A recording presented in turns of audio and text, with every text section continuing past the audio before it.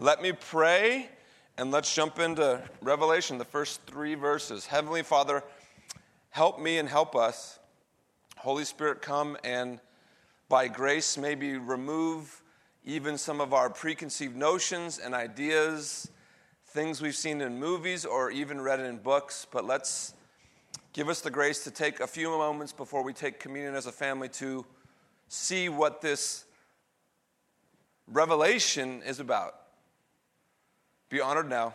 Make your Son great in our hearts and minds, even more so than when we walked in. In Jesus' name, amen. I have on my notes, Revelation, Kim can attest, and I go, because there's a lot of thought about Revelation, right? First of all, it's not revelations. There was one revelation, and it was given to a man named John. We'll talk about him about halfway through. Let me read the first 3 verses of the book of Revelation, and it goes like this. Revelation 1:1. The revelation of Jesus Christ, which God gave him to show to his servants the things that must soon take place. He made it known by sending his angel to his servant John. Verse 2, who bore witness to the word of God and to the testimony of Jesus Christ, even to all that he saw. And verse 3, John saw a lot, by the way. Blessed is the one who reads aloud the words of this prophecy, and blessed are those who hear and who keep what is written in it, for the time is near. This is the key verse. So if we do get to teach this book for some time, Revelation 1:3 is the key verse. Because if we just hear it and let our imagination go wild, we miss the point. Because what this gentleman John is trying to say is, you are blessed the same way we're blessed in the Sermon on the Mount and other places. We're blessed when we obey, right? That's Jesus' ministry. Here's the kingdom. Here's what's required. Now I charge you to obey. So much of the time, in my experience growing up in the Western church, talking about Revelation, it wasn't about obedience. It was about dragons and beasts. But there's something here for us, okay? Revelation literally means apocalypse, which makes us kind of, ooh, that's fun. We have our wild and grandiose ideas of what apocalypse could be, but let me tell you what it means according to John. Apocalypse means the unveiling, the revealing, or the pulling back. It doesn't mean, the word apocalypse at least, tens of millions of people dying in a battle. But apocalypse means the unveiling, the revealing, or the pulling back. Okay, don't look at our dirty laundry in here. But I'm going to reveal what's behind the curtain, Jack. And everyone gasp. That's apocalypse, the way it's written. Okay, now I'll cover it back up. Praise the Lord, right? Amen? But what we're getting at is, this is what it means. This is what this author was trying to write. It does not mean doomsday, the word apocalypse, catastrophe, or the end. Now, Revelation is the end of the Bible. It's the end of the canon of Scripture. It closes the deal. But what John, the author, is trying to do is to unveil the fullness of Jesus Christ, to reveal the fullness of who he is in his glory. Now, I will give you, it is the most confusing book in the Bible. There have been hundreds of books written on the book of Revelation. Most of them disagree.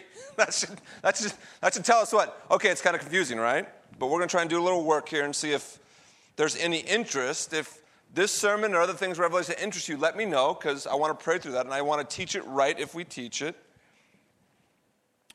Some of the early reformers weren't sure about this letter, this book, this writing. And some of their comments were, I don't see Jesus' teachings, and I don't see Jesus in the book.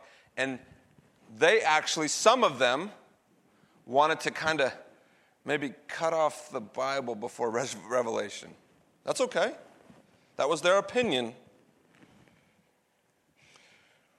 Reading it one way, you could come to that conclusion.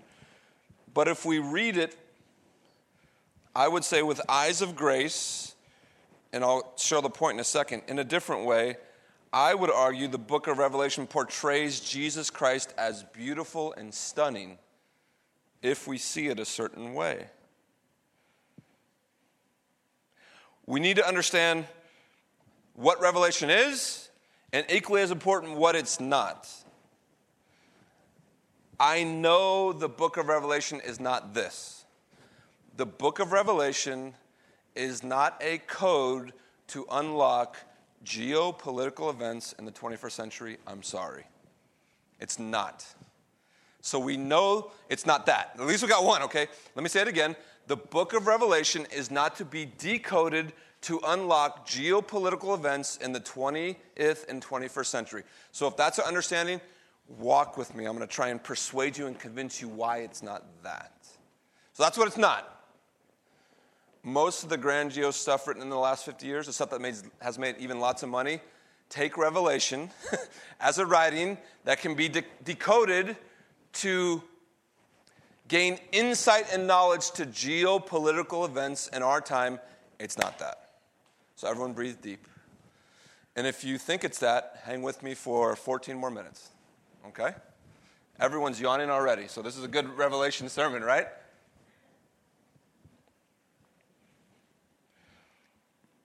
John the Revelator, we'll talk about him in a second, uses metaphor and creative symbol throughout his writing. None of it is literal. That's important. Doesn't mean it's not true. Here's the rub of Revelation. If we see it a certain way, we get it. If we don't, we kind of go, I don't know. And there's much about this book that I don't know, even though I studied it for a few weeks. I need to study it more if I want to teach it. But John the Revelator is writing what was revealed to him, and he's using creative symbol and metaphor only. He's not using literal thought or language or literal prophecy per se. Hear this. What he's writing is true. It's enduringly true because it's about Jesus Christ, but it's not, I'll say it this way. Picture we're in the year 4017. Will the earth still be here? I don't know. Picture if we find a piece of paper, we're walking along San Carlos, and we see a picture dated November 9th, 2016. And then on the picture, we see an elephant with his hand raised, kicking a donkey in the corner with a donkey crying. What would that be? A political what? Cartoon? If we were alive in the year 4017, would we have any clue what that meant 2,000 years ago? No, you wouldn't. Don't be that proud. You would write books and stories about what you think it meant. And you might even write books and stories about this huge elephant, because in the picture the elephant's 20 feet tall and the donkey's like 1.5 feet tall. And you would go, at some point, somebody got a vision of 50-foot elephants walking around killing all the livestock. And we would go, okay. And we would venture, and that's okay. But what I'm trying to say is revelation given to us by John the Revelator, John the Divine even, was much more like a commentary on political things in the 1st and 2nd century than it is about political things in the 30th century. So remember that. And we can get a lot of places. That's where we see Jesus. That's where we see the gospel. Okay? When we pick and choose between metaphor and literal, what do? We kind of create our own gospel. The way I see Revelation, we either got to go, it's 100% literal or it's 100% symbol and metaphor. And I think the latter of what we talked about is the safest way to go. This is symbolic. The lamb with 7 eyes is symbolic. The beast with 7 heads is symbolic. The locust and the river of blood and the bloody moon is symbolic. But we can learn because the symbolism is pointing to enduring truth. Again, it's all true, deeply true, eternally true, but we need to see it the way it was written. As I said, one reason there's so much mystery to us about this book, it was written 2,000 years ago. Real quickly, this book was written somewhere between 90 and 93 of the 1st century. This was under the reign of Emperor Domitian. he was a nice emperor. He was an emperor that actually looked on Christians kindly in the Roman system. 30 years prior, you might have heard of him, there was a Caesar named Nero. He was a bad dude. He actually, they believe, started a fire in his own city, burnt a third of the city down, killed thousands of people, and then blamed the Christians, only to do that so the whole city would turn against the who? Christians. And persecution was alive and well, and Christians were being slaughtered by the masses under Nero. But 30 years later, under Domitian, things had kind of settled down. And then John, who I'm going to say, the author of this book is not John the Apostle, the son of Zebedee. Freaked you out, huh? Because I believe that growing up in the church for 40 years. But after looking into it, there's a couple reasons. One, technically the Greek is way different. Just go with me. Google it later. It's way different. Okay? But John the Revelator, one, how common was the name of John in the first century and still today? It's very common. Two, he didn't claim authority the way he did in other ways, John the Apostle. And three, in the first centuries of the church, this book barely got in the canon. And one of the reasons we think it barely got in the canon, because they knew John the Apostle didn't write it. If John the Apostle wrote it and that's what they thought, it would have been like, no problem. But this book literally got in by the skin of its pages. So now you're freaked out. John, scholars believe, was probably the pastor or bishop in the 7 churches mentioned in the first 3 chapters. He was the man, the pastor in Asia Minor, which is now Western Turkey, for you geography people. And he would go from church to church and oversee everything. He would go to Ephesus and Smyrna and Laodicea, and he would make sure things were going well. And as he began to teach and see some things, he was put into political exile in Patmos. Even though things were better, some of the Roman officials didn't like what he was saying. And what was he saying? The book of Revelation, the main message, we'll get there. So that I've completely freaked you out. If you still believe John the Apostle wrote this book, no problem. It's not a do or die hill, right? This is just some of the things we see throughout the book. It was written and given to us for a reason. Eventually he is exiled, and that's where he gets this vision of Revelation. John the Revelator was living in a time where, here it is, Christians were beginning to become comfortable with the Roman Empire. What happens when persecution stops? Christians set their arms back and go, we got it good. And what was happening toward the end of the first century is Christians were no longer being persecuted by Domitian, and they had one foot in the kingdom of God and one foot in the Roman Empire. And that's why John the Revelator, we believe, got the revelation, and he started to critique that, and that's the main reason probably why he was sent far, far away. If Courtney started walking around San Carlos, and the city council didn't like it, and started saying some things about the kingdom of God and saying, you can't live completely 100% in allegiance to San Carlos and Jesus Christ, and we didn't want to kill Courtney because that was bad politically. Domitian was smart. What would we do with Courtney? Have fun in Brisbane, Courtney. That's what we would do. Or wherever we go, right? That's what we do. Okay? That's what we would do. Just go. And so if John is pastoring and overseeing these churches in and around this area, that's another reason we think it might not be John the Apostle, because he was in Jerusalem, and he's preaching this message. We don't want to kill him anymore because that's bad PR. Let's just send him away. And when they sent him away, we believe God gave him this revelation. And he wrote it down. And he used symbol and some he uses imagination communicating truth. So that's this background of this book. The main point was, sans persecution, the severe persecution had stopped, Christians began to be comfortable living in the empire, which was at its heart an antichrist empire. And John is teaching them.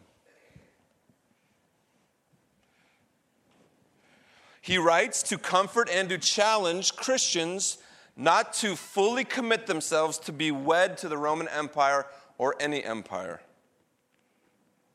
He's screaming off the pages, don't be comfortable with the empire. At its heart, it is a seven-headed what? Beast. Don't divorce Jesus and get remarried to empire, because at its heart, it will devour you. And he uses imagery. And he uses crazy visions that he received to communicate this. And so that's what is going on. Let's define empire. Biblically, according to John and other parts of scriptures, biblically, empire is defined as this.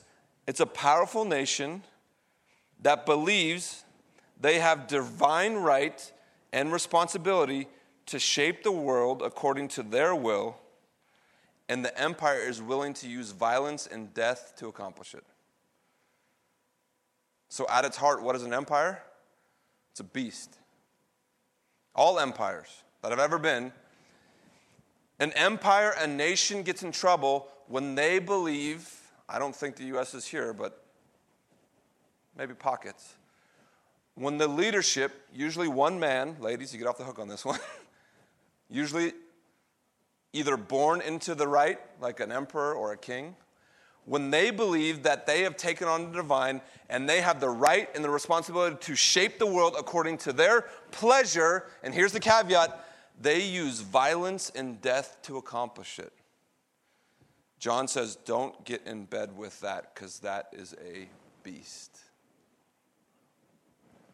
It's an affront it's a double affront to God. One, violence and death he hates. Two, empires try to thrust themselves to the forefront and get what God has willingly given to his son, Jesus Christ. That's why John's like, don't mess with that. Jesus Christ, because of who he is and what he's done, God the Father has willingly and rightfully given him the charge that he and he alone should shepherd and lead all nations, that he should love and show grace in a way that will bring forth his purposes over centuries. So the empire tries to grab it with violence and death. How does Jesus lead? By the laying down of his own life. That's why it's an affront to God. That's why John, the Revelator, is encouraging Christians, don't go to bed with empire. It will leave you destroyed. May your allegiance be solely to Jesus Christ, who brings life and abundant life at that. One way is the way of man and the way of the bully. What's the way of the bully? Go sit over there. Say no. Go sit over there. I would pick her up, harm her, and remind her, next time I speak, you do it or you get harmed again. That's empire. That's man at its worst. There's also the servant way, the Jesus Christ way. Sister, would you go sit over there? Say no. I'm prompting her at this point, right? Why won't you go sit over there? Say, I can't. Oh, I see that. Yeah, that's a big divide. There's sin and issues. I'm going to tell you what. I'm going to lay down my life and build you a bridge so you can walk over here in peace and grace. And then all I ask is that you would turn from your ways and pledge your allegiance to me and follow me with the rest of your life. That's a little corny, but that's in some ways the gospel. So there's the bully way, the empire way, which is figure it out, Bill and Debbie. You got one warning, or we're coming with a what? The IRS or a battalion. You pick, right? That's what we'll do nowadays. Okay? And there's the servant way, the Jesus way, who leads by example, who teaches about the kingdom of God, who goes the full way, who lays his own life down, and who woos our allegiance by the giving of his own life, not taking it. That's the difference. Every empire fall short of Jesus' way. That's why John, the pastor, is warning Christians in Asia Minor, and that's why this book still rings true, right? Many people in the world would say we're an empire, and they would hate us. I don't know. I don't think so. I'm a U.S. citizen, so I'm not going to go fully that way. But as Christians living in a wonderful country, given to us by God, sustained to us by many men and women who have laid down their own life, who have in some ways identified with who? The Jesus way, to at most promote freedom, that's what they wanted to do, and dignity. As a pastor, I'm not lambasting America. I'm simply saying, look at the parallels in the book of Revelation, right? We can be 100% patriotic Americans. We should be. But we should not, I'll say it this way, fully commit all of ourselves to a nation which will fade when the Lord says enough. We should see the Jesus way.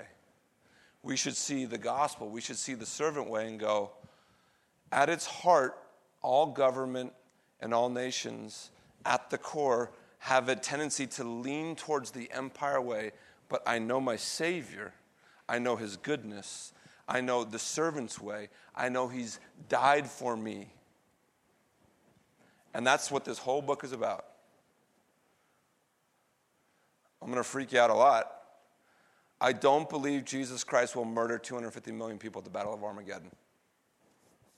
But I believe that account is true and real and it's symbol, and hopefully one day we will get there and teach you that, right? This book is wild, by the way. I've looked at it for like 3 weeks now.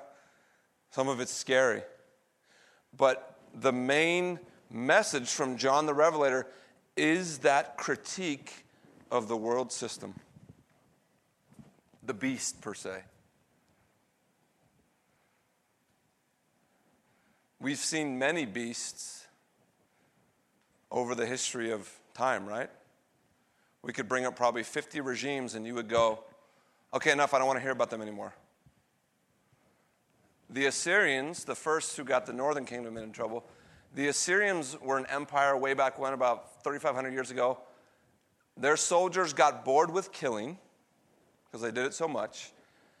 They would actually have contests in the arid desert to see who could keep a prisoner alive the longest before they died. That's a beast. Empires take what they want by force and don't even look back. Jesus Christ took the force of sin and death and wrath on the cross, was raised again, and now says, come unto me all who are weary. Come unto me all who are looking for rest in the grace of my gospel. We know about Germany's problems in the 30s. That's the way of the beast. People die. Jesus Christ would carry his own cross most of the way to Golgotha. He would willingly lay out his hands on the crossbeams. He would be put to death for my sin and yours and all who would repent and believe. And he simply says, come back to your Father. Come back to your home. Isn't it amazing to live in this free country? I would say amen to that. Isn't America been blessed mightily? We say amen to that. My only pastoral advice here is to see our nation and see the kingdom for what they are. This nation is a blessing. It's not our home. Amen? Christ is seated at the right hand with his Father and our Father, waiting for the time to take us home. And that's the hope that we have in the gospel. So all throughout the book, just to give it away, there are, I'm not going to say commands, but there is strong teaching of how to resist the empire way.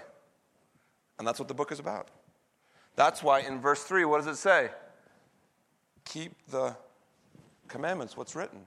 In this prophecy, keep it. It's actually funny, too.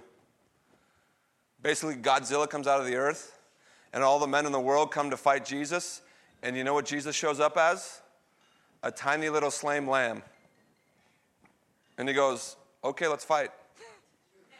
That's funny. And the lamb wins. He's already won. There's satire in this revelation. There's imagery that will go, yeah, I'm going to skip over the Bible reading to that one because Ashley won't sleep. She would actually sleep. Kayla would be like, I'm not sure. Because there's some imagery, right? But if you're piqued, let me know. I'd like to study it some more. Maybe we'll go on a journey for a couple of months in the early new year about this revelation, John the Revelator, John the Divine. We can kind of sit and see this parallel between empire and kingdom and how we're called to live and walk in the midst of both. And I chose to share it this 4th of July weekend because I do love our nation. I'm grateful for our nation.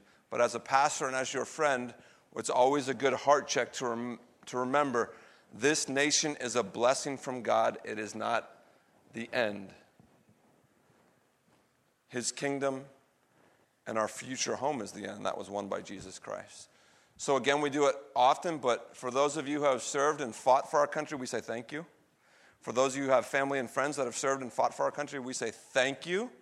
We're about to go over after communion and enjoy the good old traditions in our country. I know there's hot dogs, hamburgers, and apple pie. We say thank you. But in a few moments, John and Russ are going to come back up. We're going to partake in the Lord's Supper together. The elements will be passed. We both have bread and wine on the same tray. That's working out pretty well. The gentleman will lead us in one song. And at the end, I'll come and lead us in the Lord's Supper, and we'll be adjourned after that. But let me pray. And we'll continue. Father, thank you for today. Thank you for this mysterious, divine gift you've given to this man, John, many years ago. Thank you for the ability to hear other people's thoughts and interpretations of what you revealed. Thank you that above all, it is a portrait and a picture of the full unveiling of Jesus and his beauty and his glory, the Lamb that was slain. Thank you that you've given us the privilege of living in this great nation, one which at its heart, I believe, seeks to do good. And Father, thank you for the men and women who have served throughout the years to keep our freedom here at home available to us. Father, we thank you for your son, and we thank you for this table. We thank you for the gift of communion. In Jesus' name, amen.